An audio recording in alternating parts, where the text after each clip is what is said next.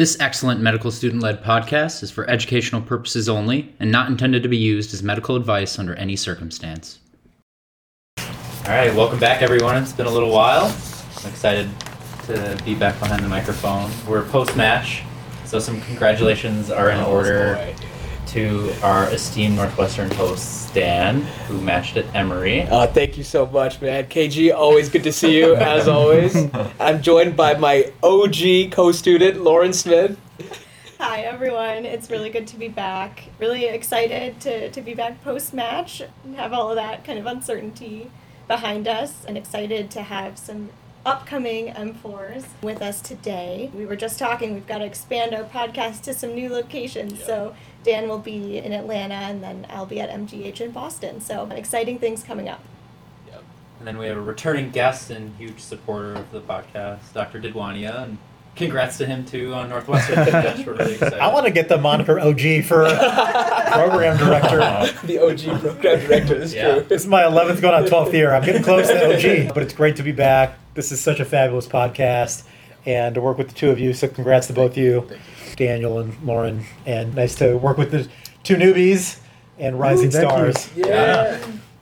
You know, KJ, I'm not going to lie, it's a little cold outside, but it's getting real toasty in here. We got two superstar M3s. Well, we are so excited to have you guys on. It's going to be such to hear your thoughts. So without further ado, I want our listeners to be introduced to our wonderful M3s. I'll start off with Nathan. Go ahead and tell us who you are, and we'll go from there. All right. Hi, everyone. My name is Nathan Kulapur. I'm a current third-year medical student here at Northwestern. Really on the tail end of my third year here, wrapping up my last clerkship, currently on my pediatrics clerkship. So yeah, originally from southeastern Ohio, went to undergrad at The Ohio State University. We'll talk about that. Mixed reaction from the crowd.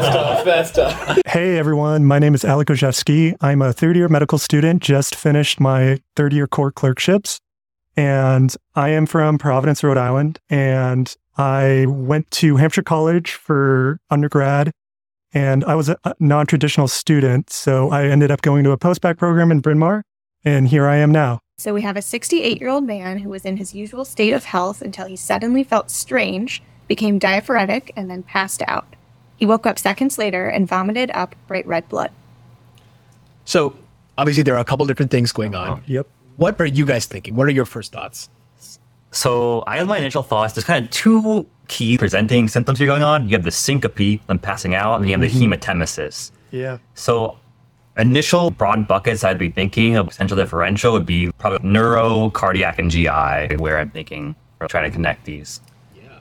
Right. Something that I would add to that. Okay, so we have hematemesis, as you mentioned. Yeah. And what can kind of unify all of those together? I'm wondering if ETOH is involved. If That's a good point. Yeah. Yeah, if there's either cirrhosis or just esophageal tears from, vomiting so much. Yeah, with the hematemesis, initial thing I'm thinking, some sort of esophageal rupture or esophageal tear, maybe like Mallory Weiss or something. Right. I feel you could have the strange feeling diaphoresis along with that picture. I don't think that would be unreasonable. Yeah, totally. I'm forgetting right now what's the big kind of... I know that having a prodrome for syncope is important. Yeah. For dividing some, or for kind of sifting through the differential. Does make me think of vasovagal for sure. Yeah, with the prodrome. Yeah, it's true. And then other thing in terms of the syncope and like tying in like cardiac things, I think the arrhythmias and could be a driver for syncope. I don't think that would necessarily explain the hematemesis necessarily. It would be some sort of MI picture going on. I've not heard of hematemesis associated with that. I'd be curious to hear if there's any other symptoms he's also had along with the picture. Yeah. Agreed. Actually, that's a great point. Why don't we keep rolling with that? What other questions would you want to ask this patient? What are some of that information that you think might be helpful? Chest pain, if there's any chest pain, I think that would be helpful. Going off of alcohol, what, if he's been drinking, what's his sort of substance use habits? Also, just questions about GI symptoms as well. If there's, kind of melena or something like that. I also got the sense you were trying to characterize what led up to the syncope a little bit more too. Yeah. Help you focus on how we think about syncope. Right. Yeah. Also wondering how he felt after this episode, because if you're thinking about something seizures or something, you want to think about what their awareness is in the post-seizure time frame. Yeah, the fact that he woke, just the wording, he woke up seconds later, does make me think that it's probably going to be more syncope, but that's a good point because we don't know if he's altered afterwards. Yep. Right, yeah. I love that you guys have kind of thought through the differential for syncope because it might be easy to get distracted by this hematemesis. But if you're going to connect the two, how would you connect the two? One other thing to think of that we didn't mention would be pulmonary embolism. Okay. That's, I know, a rare cause of syncope, but pulmonary embolism can show up with a bunch of different things, including cough, including theoretically hematemesis. So hematemesis mimic. Yeah. Okay. Right. Yeah. That's good. But Yeah. keep going. I'm wondering if he has some sort of esophageal rupture or a tear of the esophagus, and he loses some of the blood. If his blood pressure dropped a lot, maybe there'd be some orthostatic type picture going on. That's a great thought. Yeah. So I had that thought too. And you're making a bunch of different connections between the syncope and hematemesis, maybe hemoptysis, but some kind of blood loss. And would that make you mild, medium, or hot in terms of your level of worry for this illness? Hot. Yeah, hot. Yeah. Red hot. What's the hottest flavor you get at Taco Bell hot sauce? Oh, yeah. That might be this guy. This might be Diablo. So, right, because you often think about, when you're seeing a presenting picture of a patient, your instinct as a physician might not always be what's the diagnosis, but it might be what's going to potentially kill this person and how to make sure they don't die in the next couple of minutes. And if this is hemorrhage and hemorrhagic shock, you got to act fast. Nice, great work. I'm just going to touch on a couple of things that you guys mentioned. Great points. Number one, identifying if the patient is sick or not sick. I think that's such a crucial distinction. And I think you guys nailed it. This patient is very, very sick. I also love that you highlighted there's a syncope component and there's this hematemesis component, both of which need appropriate workup. And I love the questions that you're trying to ask. Try to differentiate, why is this happening? What can be united in these two things and where can we go from here? So how about I get you some more information? So for the patient's past medical history, the patient has a history of peptic ulcer disease with a Billroth 2 procedure performed in 1993. They've got a history of hypertension, cholecystectomy, and an umbilical hernia repair. In terms of current medications, they're on hydrochlorothiazide, amlodipine, and multivitamins. For allergies, allergic to iodine. In terms of a social history, there is no alcohol use. They do have a 1-pack per day history of smoking. They live alone, and they are clerk at a city court. This patient, in terms of family history, father died of CVA at the age of 67. Mother has congestive heart failure in her 80s and has a brother who does drink. So, it's a lot of information. Anything that stands out to you? I think the no ethanol use is helpful in framing the differential, some of the things we were thinking about. Because some of the Mallory Weiss, I believe, would be more common in a patient that consumes a lot of alcohol. Yeah. In line with that, esophageal varices was coming to mind. Oh, yeah. There can be other causes of that associated with portal hypertension, maybe. But, of course, the most common thing we think of is cirrhosis due to ETOH overuse. Yeah. Yeah, I think key things from past medical history, peptic ulcer disease, you can get GI bleeding as a result of peptic ulcers. So that's something to keep in mind. I'm not sure what Billy Roth Don't worry, is, but we'll get into that. Back in the 90s. yeah. Then, history of hypertension, his smoking history. Something else probably we should definitely should be on differential aortic dissection. So, yeah, that's something we do not want to miss. I really like how you both are thinking about those must not miss diagnoses. So, for example, in this patient, we talked about esophageal varices. And Alec, I think it was a great point that you had that we see that this patient doesn't drink alcohol, but there are other causes for cirrhosis. And so that should not immediately necessarily rule that out. So we still want to be worried about this patient. I also feel you guys have kind of honed in on your first kind of differential of causes of upper GI bleed. And Mallory Weiss tear, variceal bleed, peptic ulcer disease, that's the place to be starting, particularly peptic ulcers and varices being the two most common causes of upper GI bleed, Right. at least in the US. So keep indulging with what else. I mean, the nice thing about GI is it's very anatomic. Yeah. And there are mimickers. Maybe it's not coming from the esophagus. Maybe it's coming from the lung and they're coughing it up. Yeah. Sometimes we think about, something that they're swallowing the blood and it's coming from the nose, the posterior pharynx. So indulge me a little bit more. And by the way, nobody knows what a Bill Roth has been in med school since, I don't know, at least 2001. But I was in med school up until 2001 and I still saw that procedure. And I know, Daniel and Lauren, you might get into this. But I was familiar with that procedure, and that procedure was done in the 80s and 90s as a treatment for peptic ulcer disease because PPIs were still new, and they hadn't discovered one of the biggest drivers of peptic ulcer disease yet, It was discovered around that time. And I don't know if you're trying to read my mind of what that discovery was. I'll tell you, it's a bacteria. H. pylori. H. pylori. Nice. So understanding that there was an infection driving this anatomic thing was new in the 90s. And once they figured out how to treat and cure H. pylori, that you could give PPIs now over the counter, people didn't need procedures. But I suspect our friends here are going to go through a little bit what that procedure is. Yeah. So fantastic job, though, thinking about the differential upper GI bleed. This is such a great transition. We're thinking about peptic ulcer disease. We're thinking about what are some of the ways that we can address this. And, I love the thought process about, number one, we still have the syncope picture, but we also have this hematemesis, and we're thinking about how does an upper GI bleed fit into this? Where anatomically does this all fit in? So I'd actually do a quick pause and think a little bit more about peptic ulcer disease specifically. So if from your perception, how would you describe peptic ulcer disease?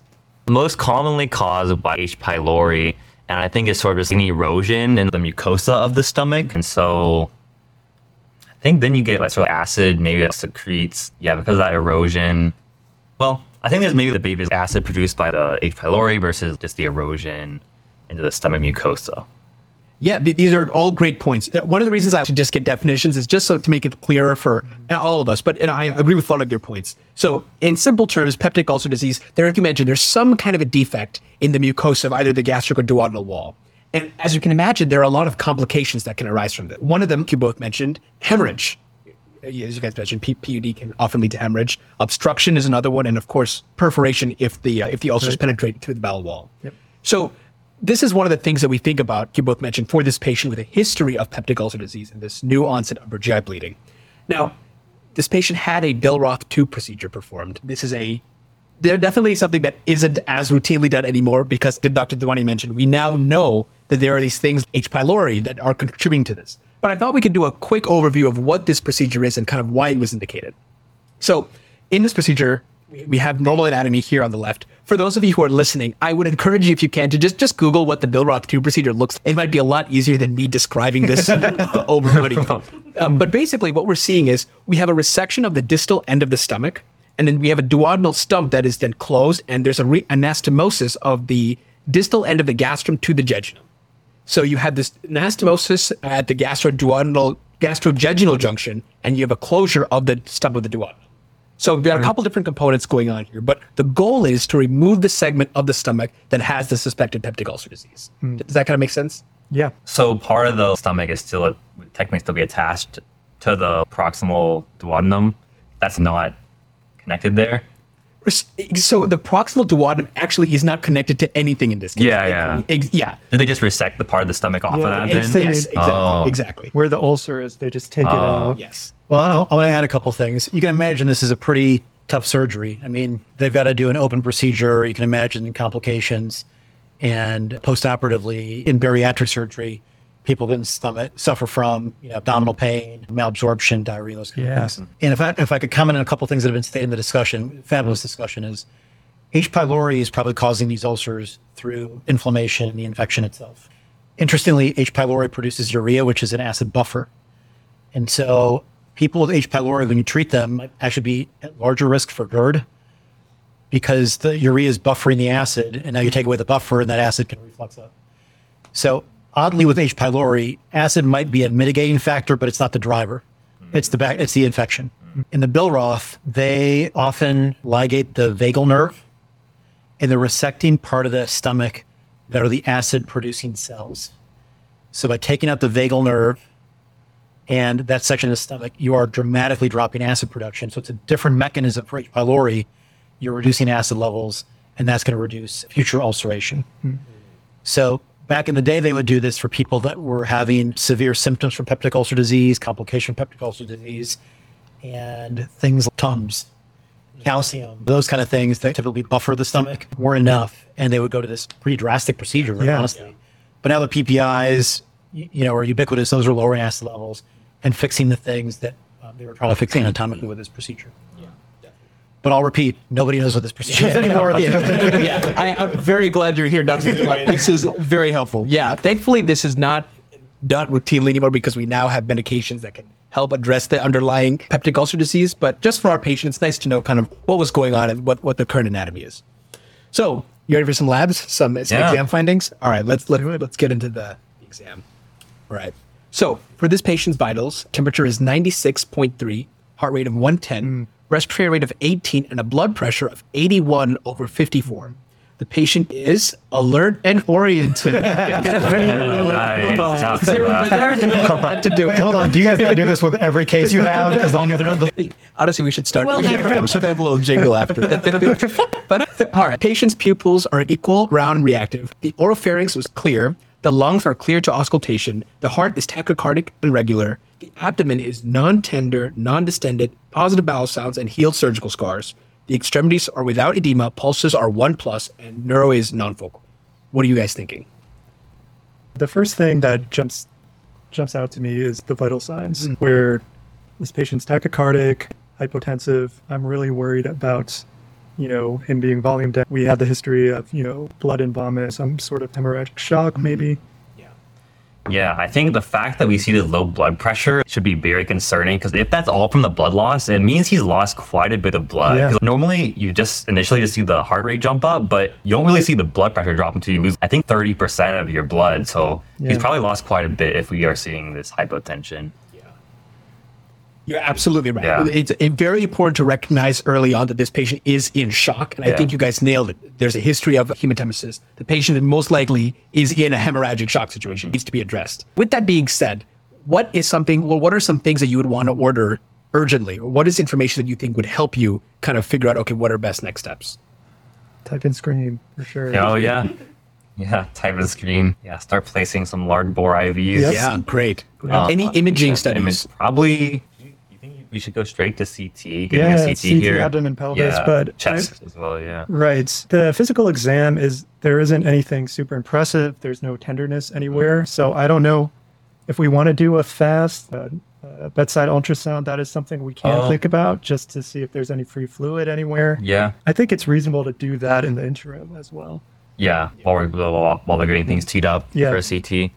Yeah. You guys have thrown out varices as a potential cause of upper Yep. GI bleed, Right. and now we're thinking a lot about peptic ulcer disease. Given this guy's history and given the frequency of it, what exam findings could help you with either of those? I think the abdominal exam, non-distended, points away towards some sort of liver pathology involved. It doesn't seem like there's any evidence of ascites. So with that sort of picture, I would say varices is probably less likely. What are your thoughts, Alec? One of the things that I am wondering about is there's no mention of the liver, but if there's hepatomegaly, that would make me, more concerned that something is happening in the liver. If that was a physical exam. What about some other skin findings that you Oh. would want to check for? Oh. Thank you for the hint. Yeah, Medicine Yeah. for exactly. Jaundice. Right? Jaundice, yeah. There you go. The spider angiomatas. Yeah, that's Yeah. Gynecomastia. Right. Yeah. Yeah. So that's exactly right. You guys threw it out early, and it was fantastic that, worried about alcohol history, he doesn't maybe have it, but you're still worried about cirrhosis and some esophageal varices. Peptic ulcer disease probably is not going to have any telltale physical exam findings, right? If anything, we talked a lot about H. pylori. We shouldn't forget NSAIDs and pills. Yeah. And we looked at it. We saw his pill list. Presumably you have an ability to go back and get additional history that he's not down in NSAIDs, ibuprofen for the last, 10 weeks as another thing. But looking for signs of cirrhosis in the physical could be very helpful here. It doesn't always got any. Very nice.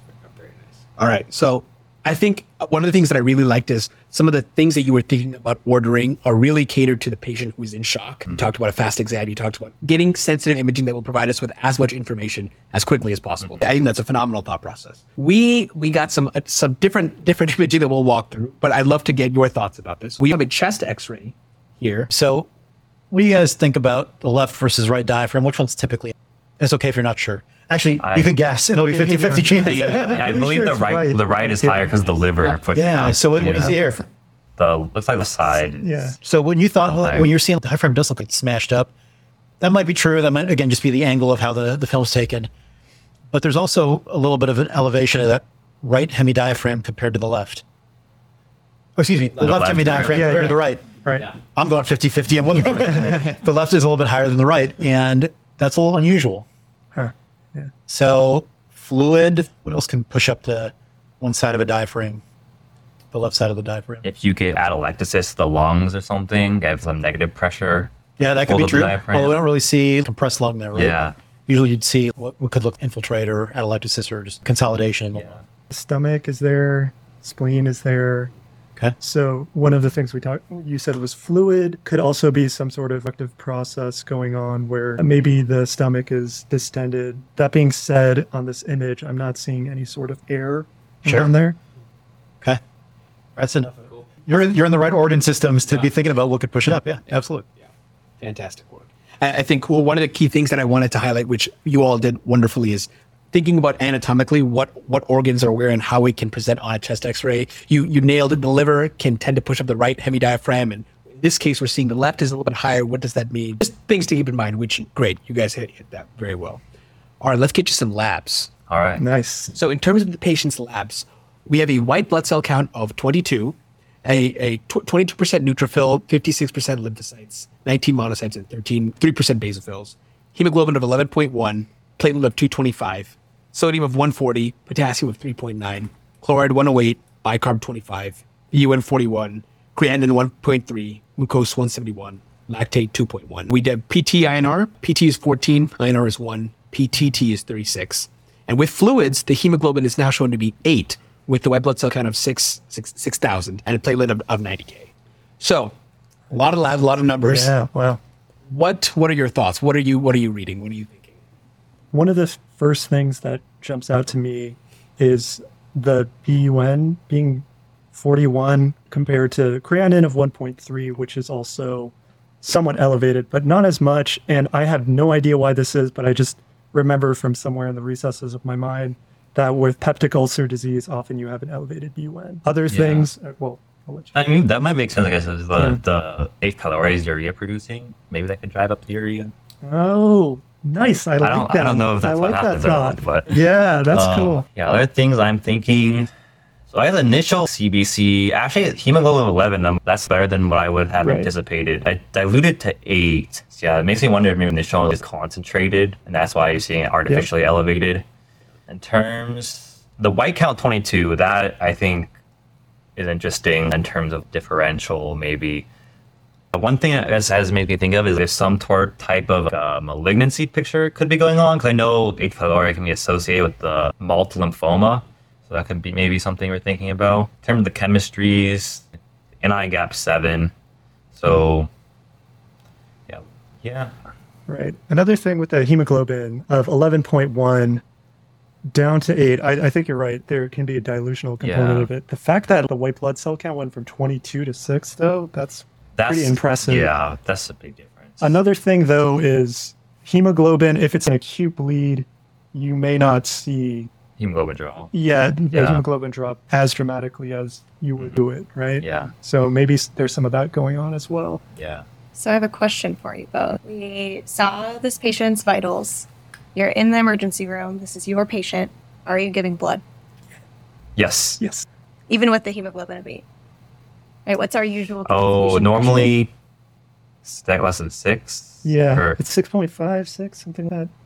It changes based on how much blood we have available. okay. Usually 7. Okay. Oh. Once short, they'd say 6.5. Right. But we're seeing You're also such telling a... me this person's maybe in hemorrhagic shock, right? Yeah, we're seeing Yeah. such a precipitous decline over not a very long period of time that getting blood on board sounds like a good plan. I think you're right on track, right? Clinically, you're worried about this patient. Even though the hemoglobin isn't at that transfusion threshold, we know that this patient lost blood. They were throwing up blood. So I think you're thinking about it great. Exactly right, Lauren. I mean, guiding these guys, and you guys have been on it. All of the cell lines went down, so there's definitely some hemo concentration, which adds to the idea that this might be hemorrhage. He's holding on to whatever fluid he can, but it's not enough of the fluids are needed. But those cell lines look scary to me. And you throw out a number of 30% before you, 30% blood loss before you see shock. I love rules of thumb, and one of my favorite rules of thumb to help me gauge how much blood was lost was 10, 20, 30. 10% blood loss makes you tachycardic, 20% makes you orthostatic, 30% makes you pass out, hypotension. So I was happy to hear 20 years after my information, then rule of thumb of 30% still sticking around. And that makes you worry that this guy has lost a lot of blood, passed out, and we're worried that it's going to keep dropping. as you add more fluid and maybe him still bleeding. You know, I think one of the things that we hit on, and I really want to emphasize this because I think it's such an important point, is treating the patient rather than just treating the number. I think you guys picked up on this. Even if the hemoglobin isn't necessarily below 6, we know that the patient is in shock. And we know that in this case, giving blood may help the patient, especially with the perfusion status. We know their lactate is at 2.1. So really focusing on how we can help the patient, I think you hit up on this very well. And so I'm really glad to see that. It's great work. So one of the things I'd love to ask is, based on these labs and based on this information, how does this affect your differential? What are you thinking about? What do you think might be causing this hemorrhagic shock generally? One of the things, especially with learning more about the Billy-Roth procedure, is could there be a surgical complication? I'm thinking a little less of that, though, just because of the time frame. That's more of an intuition. From all that we've gotten so far, I would feel, definitely more narrows towards thinking some sort of relation to the peptic ulcer disease causing the bleeding. I think we've talked about esophageal varices, with no history of alcohol use, pretty much benign abdominal exam, no skin findings. I think that's less likely. Also, the Mallory-Weiss tear. I think we would expect the mediastinum to be a bit more widened on the chest x-ray. Mm-hmm. Also, that's more associated with alcohol use. So I think peptic ulcer disease-related cause is the highest in the differential at this point. So next steps, are you going to go looking for peptic ulcer disease? I think. Would you do a scope? Yeah. Would it be safe to do that? That would be my only concern, if it's safe to do that. But I think that'd be the best way to probably visualize it. Right. I know outpatient, there's a couple other options with the Rhea breath test. There's 2 other ones. Oh, the stool test. That would let you know if there's H. pylori, but I don't think it'd tell you much about what's going on inside the stomach mucosa. Good point. So probably upper GI scope, I think, is probably what I would do next. Yep. You guys should continue to work together. When you go into residency, you guys are very effective at working these. I want to comment on intuition. Intuition is undersold in medicine. That's called street smarts. It's been 30 years since this guy had that procedure. It would be on for 30 years to pass and solve a complication. That way you kind of put it. Yeah. And kind of going back to the must not miss diagnoses and everything that's on your differential, the upper endoscopy would help you to see if there is peptic ulcer disease, but you don't want to wait around for a urea breath test in the emergency room. You want to be 100% certain that there are esophageal varices too, right? Yeah. So that's a great next step. So I actually think this is a great point to pause and do a quick teaching point just on our approach to upper GI bleeds. One of the podcasts that we often also ascribe to is the Clinical Problem Solvers. They have a wonderful framework for upper GI bleeds. Love clinical problem solvers. You mentioned some of the most common causes of upper GI bleeds. We know peptic ulcer disease, esophageal varices, esophagitis. But just thinking about things from an anatomic standpoint, Dr. Dewine, you mentioned, because the GI system is so easily anatomically arranged, it's easy just to go proximal to distal and think about, okay, what is causing an upper GI bleed? As I'm sure you all know, classifying upper GI bleeds as anything up to the ligament of Treitz. So we're thinking esophageal, you mentioned this, Mallory-Weiss, there's tumors, Cameron lesions, black esophagus, gastric etiologies, gastritis, tumor, portal gastropathy, and small bowel, classically things, AVMs, tumor, enteroenteric fistulas. A lot of these things are a bit more esoteric and not as commonly seen, but I think the most common things you guys clearly picked up on. It's great to just keep in mind. Important questions that you both asked is, number 1, is there a history of cirrhosis? Could that be contributing to these symptoms? And number 2, is there a potential aortoenteric fistula? Is there something that is causing this? Why are we seeing this constant blood in the upper GI tract? Great thoughts. I also love the fact that you picked up on, do we need to do a scope for this patient? Is there something that we can see that can really help us figure out next steps? So with that being said, why don't we get to some images? So we did do an EGD, and really to summarize, in the esophagus, there was no evidence of esophageal varices. In the stomach, there was a moderate amount of blood.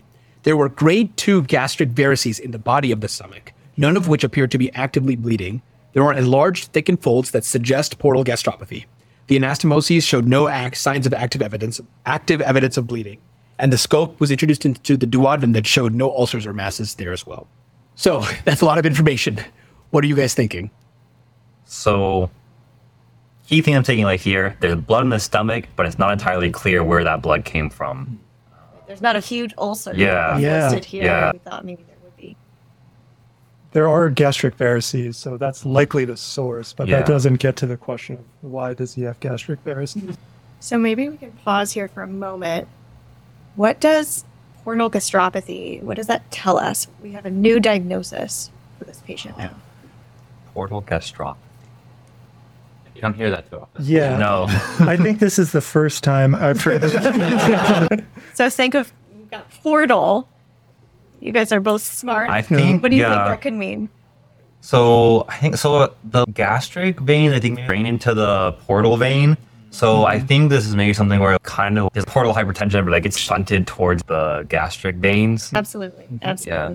So maybe I can take a moment and talk about that, and then you can fill in. So I think talking just briefly about portal hypertension here is helpful. So what happens with portal hypertension is you have increased resistance in portal blood flow. So then you also get these increase in collaterals, which just makes everything worse and ultimately can cause hypotension and ascites. And there are a lot of different reasons why you would have portal hypertension. Any that you can think of that you may have learned about before? Kind of one classic association. Right. So one we talked about was cirrhosis. I can also think of heart failure. Yeah, right heart failure. Yeah. See that? Yeah. Maybe some form of active process on the portal vein, a malignancy. Well, they're on the right track for sure. And I know, Dan, you've got some more teaching points if you want to talk about those causes. Yeah, so, I love that you guys are thinking about this anatomically. I think the easiest way to remember this stuff is to simplify it as much as possible, which you both are doing. The way that I think about this and the way, Lauren, you explained it so well, just anatomically, we realize that blood drains through the portal vein into the liver and then ultimately out the hepatic vein and to the right side, right heart for circulation. And as you both mentioned, you can have issues at any of these points, prehepatic, intrahepatic, posthepatic. And just to summarize some of the things that you have already mentioned, when we're thinking about prehepatic causes, you mentioned, is there an issue with the portal vein? Is there perhaps a thrombosis? Is there an issue in another vein that drains into the portal vein? When we're thinking about intrahepatic, you guys both mentioned cirrhosis. Commonly, we see potentially schistosomiasis, which is something that I personally never seen, but apparently in the literature can often present with this intrahepatic portal hypertension. And of course, you both mentioned causes of posthepatic, right heart failure. Is there a tricuspid valve issue that's just causing blood to just be backed up? Budd-Chiari. Things just to think about. And I love that you guys are really categorizing this into different systems to help you figure out, okay, what could be contributing to this? Based on all of this information, at this point, it's still kind of nebulous as to, all right, which category are we in? What are we dealing with? Is there anything that you think might be helpful to parse out which category this patient might be experiencing? LFTs, for one. LFTs would be useful. An echocardiogram. Okay. Check the heart function. You can ultrasound the liver also. Yeah. Do that. Yeah, some sort of imaging of the abdomen. What in the abdomen in particular are you looking at? Portal vein flow. Portal vein, we talked about the liver. Anything else you'd want to look at? IVC. IVC. Okay. Remember we saw that diaphragm. Yeah. What were we concerned about? Any organs in that underneath that left side that you think might be Spleen. Great idea. Let's check this out. very nice, very nice. And I know you Right. also mentioned earlier on about potentially getting a CT abdomen pelvis. Yeah. Right? Just some things to think about. Oh, you know what? I think we can get you that information. So we did a liver ultrasound with Doppler that was normal. Okay. We also did a splenic ultrasound with Doppler. And just to summarize, we are seeing the spleen is diffusely enlarged with a lobulated contour. It is dilated of quick measurements, 10 centimeters in cradiocaudal and 11 centimeters in the transverse dimension. Which is big. Significantly larger. Yes. And we're seeing in the splenic hilum what looks like a rounded hypoechoic focus that seems to be within the spleen. It does not appear to represent a fluid collection, an abscess or a hematoma, because there is a vessel seen running through this region. You didn't get to actually examine the patient, but let's hope that they felt something weird. Something a little bit firm on that left side. And I think in this particular image, you can see how much the kidney is pushed down because of how big the spleen is. Oh, yeah. You can see how that Pretty striking. Exactly. So you mentioned something is going on with the spleen. Yeah. Spleen is definitely a bit larger than we would expect. Guys, I feel we're getting close. So you got this huge spleen and all these other signs to support you're on the trail towards getting to this point. But a normal liver, Yeah. what's that about? I mean, I think everything we learn is, the spleen gets big because of portal hypertension from cirrhosis, but there's no physical signs of cirrhosis. The liver looks fine on ultrasound, looks fine on MRI. Yeah. I mean, probably some selective type picture going on to cause the gastric varices. Right. Possibly because of just complication of the surgery. Could be that. I mean, I they're also moving around a lot of stuff for the Biller-Roth procedure, but That's possibly an abnormal vessel connection forms, but also I'm wondering, like I learned earlier about the multiple lymphoma. I don't exactly know how that presents, but I know something you can often see malignancies involving the liver, involving the spleen, because the blood cells go and are filtered there. So that would be something I would look more into potentially. So just taking a step back, good thoughts. Let's assume that we also got an echo for this patient and it showed appropriate right heart function, no signs of tricuspid regurg. What category do you think you would place this patient in? Do you think this is a prehepatic, intrahepatic, posthepatic, particularly if we are seeing a liver that looks pretty normal on imaging, but a spleen that's just way out of proportion? But scientifically, it's huge. Yeah. It's big. I say prehepatic. Prehepatic. Yeah, definitely. I think it's so important, and we both did, to realize the liver's fine, but something must be going on distal to this that's causing just a whole host of symptoms. Any thoughts on what might lead to potential prehepatic causes of portal hypertension? You actually mentioned a few of these already. Yeah, the tumor burden, obstruction, yeah. What else can obstruct things? If you have an abscess, perhaps. How about with the vasculature? If you have an aneurysm that's compressing. There's some areas on this MRI that are kind of lit up too. Looks to be in the vascular. Calcifications. Potential.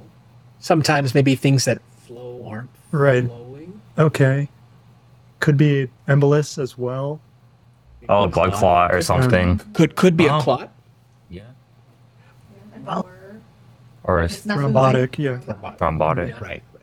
But I think you both are on the right track. Something must be obstructing the passage of blood. And so you're having this ballooning of the spleen, Yeah. even with a normal liver appearance. So with that, let's actually get into the read of the MRA. So we are seeing complete and chronic thrombosis of the distal portion within a panproximal 2.5 centimeters of the splenic vein.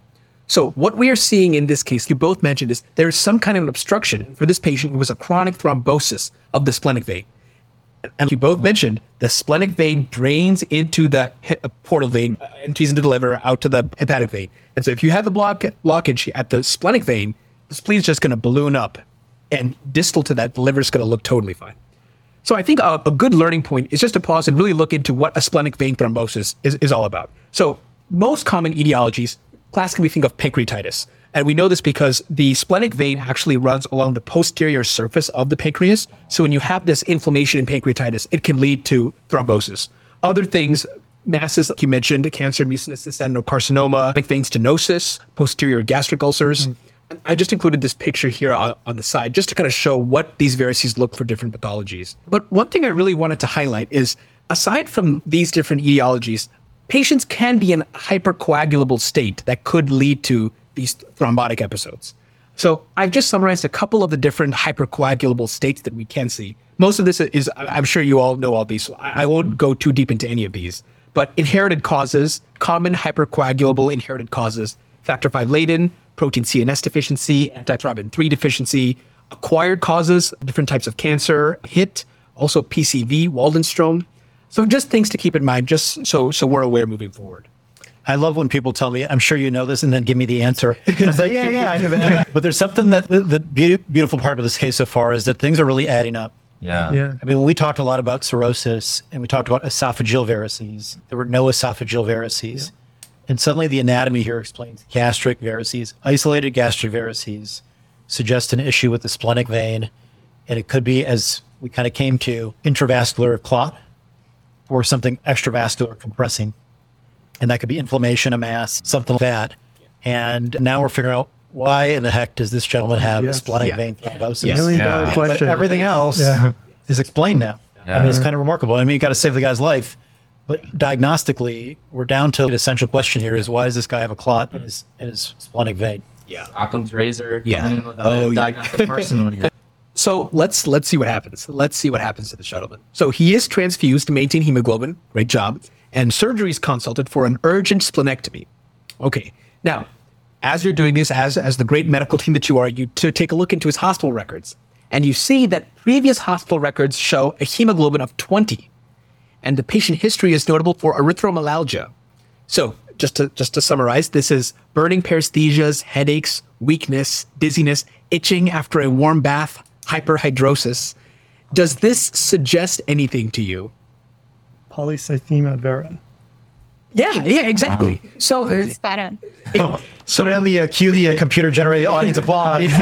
that's exactly right. Yeah. It's interesting because when this patient presented, we're seeing a really low hemoglobin of 8 after fluids, but we're seeing from the history there's a hemoglobin of 20. And so you're absolutely right. The underlying diagnosis for this patient is this polycythemia vera that we're seeing from especially the patient's history and a lot of the symptoms that he was experiencing. You know, whenever somebody says something's pathognomonic in modern era, you should worry that it's not pathognomonic. But erythromelalgia is pathognomonic for either polycythemia vera and hemoglobins that are usually over 16, but more likely 18 to 20, or essential thrombocytosis with platelet counts over 400,000. So it strikes me or concerns me that a hemoglobin of 20 and symptoms of erythromelalgia weren't on his past medical history, and a diagnosis wasn't given to this gentleman earlier. It just means he probably didn't need a lot of care. Maybe in the 90s, it hadn't manifested yet, which is part of the disease. So that's really striking. And it actually makes you terrified of a hemoglobin 8. Wow. You see hemoglobin 8 all the time. But for somebody to pass out from hemoglobin 8 means it happened really fast or they started at 20. Oh, Yeah. yeah. You just kind of alluded to that earlier. Based on the history, you're expecting it to be a lower number. Yeah. But to the patient, it was a lower number. Yeah. Right? It's just not lower to what we're used to seeing. Exactly. Which is why it's also great that you didn't wait for the hemoglobin to get to that. Excellent work. Excellent work. Yeah, exactly. And another, step pearl. Anytime a patient on a step exam is itchy after a bath or a shower, There it is. you already know it's polycythemia vera. So. Nice. Great work. Yeah. So just a few quick learning points about polycythemia vera. We touched on a few of these points. Classically, the hemoglobin is greater than 16.5 or 16. Patients often have JAK2 mutations. As I'm sure you know, polycythemia vera, we have a low erythropoietin levels, but we have an extremely high level of hemoglobin. And often for these patients we do see pretty commonly venous and arterial thrombosis, which kind of fits what we're seeing for this current patient. And there's a higher incidence of GI complaints and peptic ulcer disease that can be seen on endoscopy. So I'd love to get your opinions on potential treatments for polycythemia vera. Anything that you can think of that might be helpful for these patients? I mean, one option would be some sort of plasmapheresis or try to take out some of the blood to reduce hemoglobin. But I don't know what the frequency you'd need to do that and if that's sustainable for the rest of the patient's life. But that would be one option. Great. Look, yeah, that's fantastic. So, in fact, the treatment that has the best overall survival is, in fact, phlebotomy. Oh. It has been shown, particularly for patients who have significant polycythemia vera, phlebotomy is kind of the mainstay, one of the main things that we got to focus on. Another therapy that has been shown to be particularly efficacious is hydroxyurea. It's shown to reduce the risk of thrombosis compared to just phlebotomy by itself. And then, of course, for these patients, we also have aspirin, 81 milligrams. Something that you may remember from step 1 is with the potential JAK tyrosine kinase mutations, there are specific medications, ruxolitinib, I don't know if that rings any bells, that specifically target the tyrosine kinase inhibitors. But really, for patients, kind of the mainstay therapy, phlebotomy, hydroxyurea, and make sure they're on aspirin to avoid thrombosis. This patient's unfortunately phlebotomized himself by hemorrhage. Yeah. Right now you don't order a treatment for Absolutely. That would make things worse. But excellent work, guys. So honestly, as we kind of take a step back and look over the entire case and kind of what's been unfolding, you mentioned that initially the patient presented with syncope. You noted that this is potentially in the setting of hematemesis. You noted that there are different causes of a potential upper GI bleed, but you really narrowed in on, could this be in the setting of this peptic ulcer disease? Is there a potential varices? You worked between different causes of upper GI bleeds. You narrowed in on a gastric variceal bleed. You made sure that you evaluated all different organ systems. You found the splenic vein thrombosis, and you had found the polycythemia vera that was underlying this entire condition. So, round of applause to both of you. You guys did a phenomenal job. Good work, Dallas. Excellent. Nice job, Nathan. That was a wild case. That was I know, incredible, man. So many twists and turns. Seriously. And then you reflect the journey. Oh man, I guess, yeah. Keep on hunting. don't stop. Because people just kept turning over the new leaves, at every step, and so also, how the final destination we got to was, I wasn't necessarily thinking about polycythemia vera at the beginning, but You and me I was both. definitely. yeah. Well, I'd throw in it that you guys really thought through the acuity of syncope and got on this person was sick and this would be hemorrhage early on, which is essential. And then the main differential from a learning standpoint is upper GI bleed. I mean, that's what you really want to take away from how to approach that hematemesis is what's the source, and H. pylori, NSAIDs, varices, Mallory Weiss. That's the differential to really take away.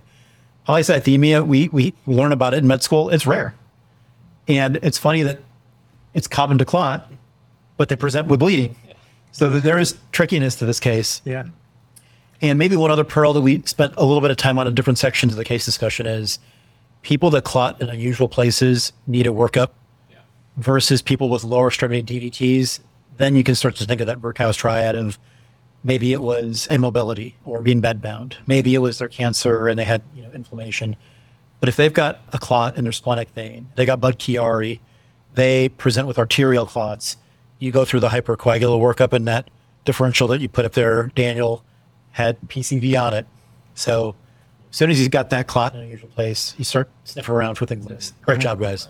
Wow. Something else that's interesting is this patient had peptic ulcer disease in the 90s.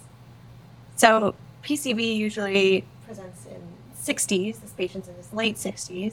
So are those things related? Are they not related? Was that an early symptom, or was it just people have peptic ulcer disease? Yeah. And he had both Right, things. I guess we'll never know, but I think it's an interesting thing to think about. With the bleeding, so when we did the scope, we didn't see any active bleeding from the varices. So I guess what I'm wondering is how long ago did that bleed? We're assuming it bled from the varices. How long ago did the bleeding happen from the varices before we actually That's saw such a this? great question. And one of the things that happens when you have a bleeding vessel is if you lose a bunch of blood, the vessels deflate.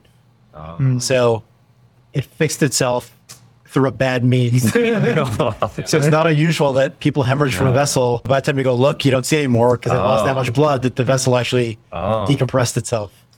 And then sometimes you just can't see everything. Yeah. The gastric body's got folds in it, Right. and they might not easily identify it. So, but that's a really good question. All right. Thank you, Nathan and Al, for joining us. Thanks, Dr. Dwania, for joining us. Congrats again to Dan and Lauren. So well deserved. So happy for both of them. And thanks, everyone, for listening. Thanks, everybody. Yeah, thanks for having us. It was a blast. Thanks again for listening. Person, time, and place. We'll see you next time.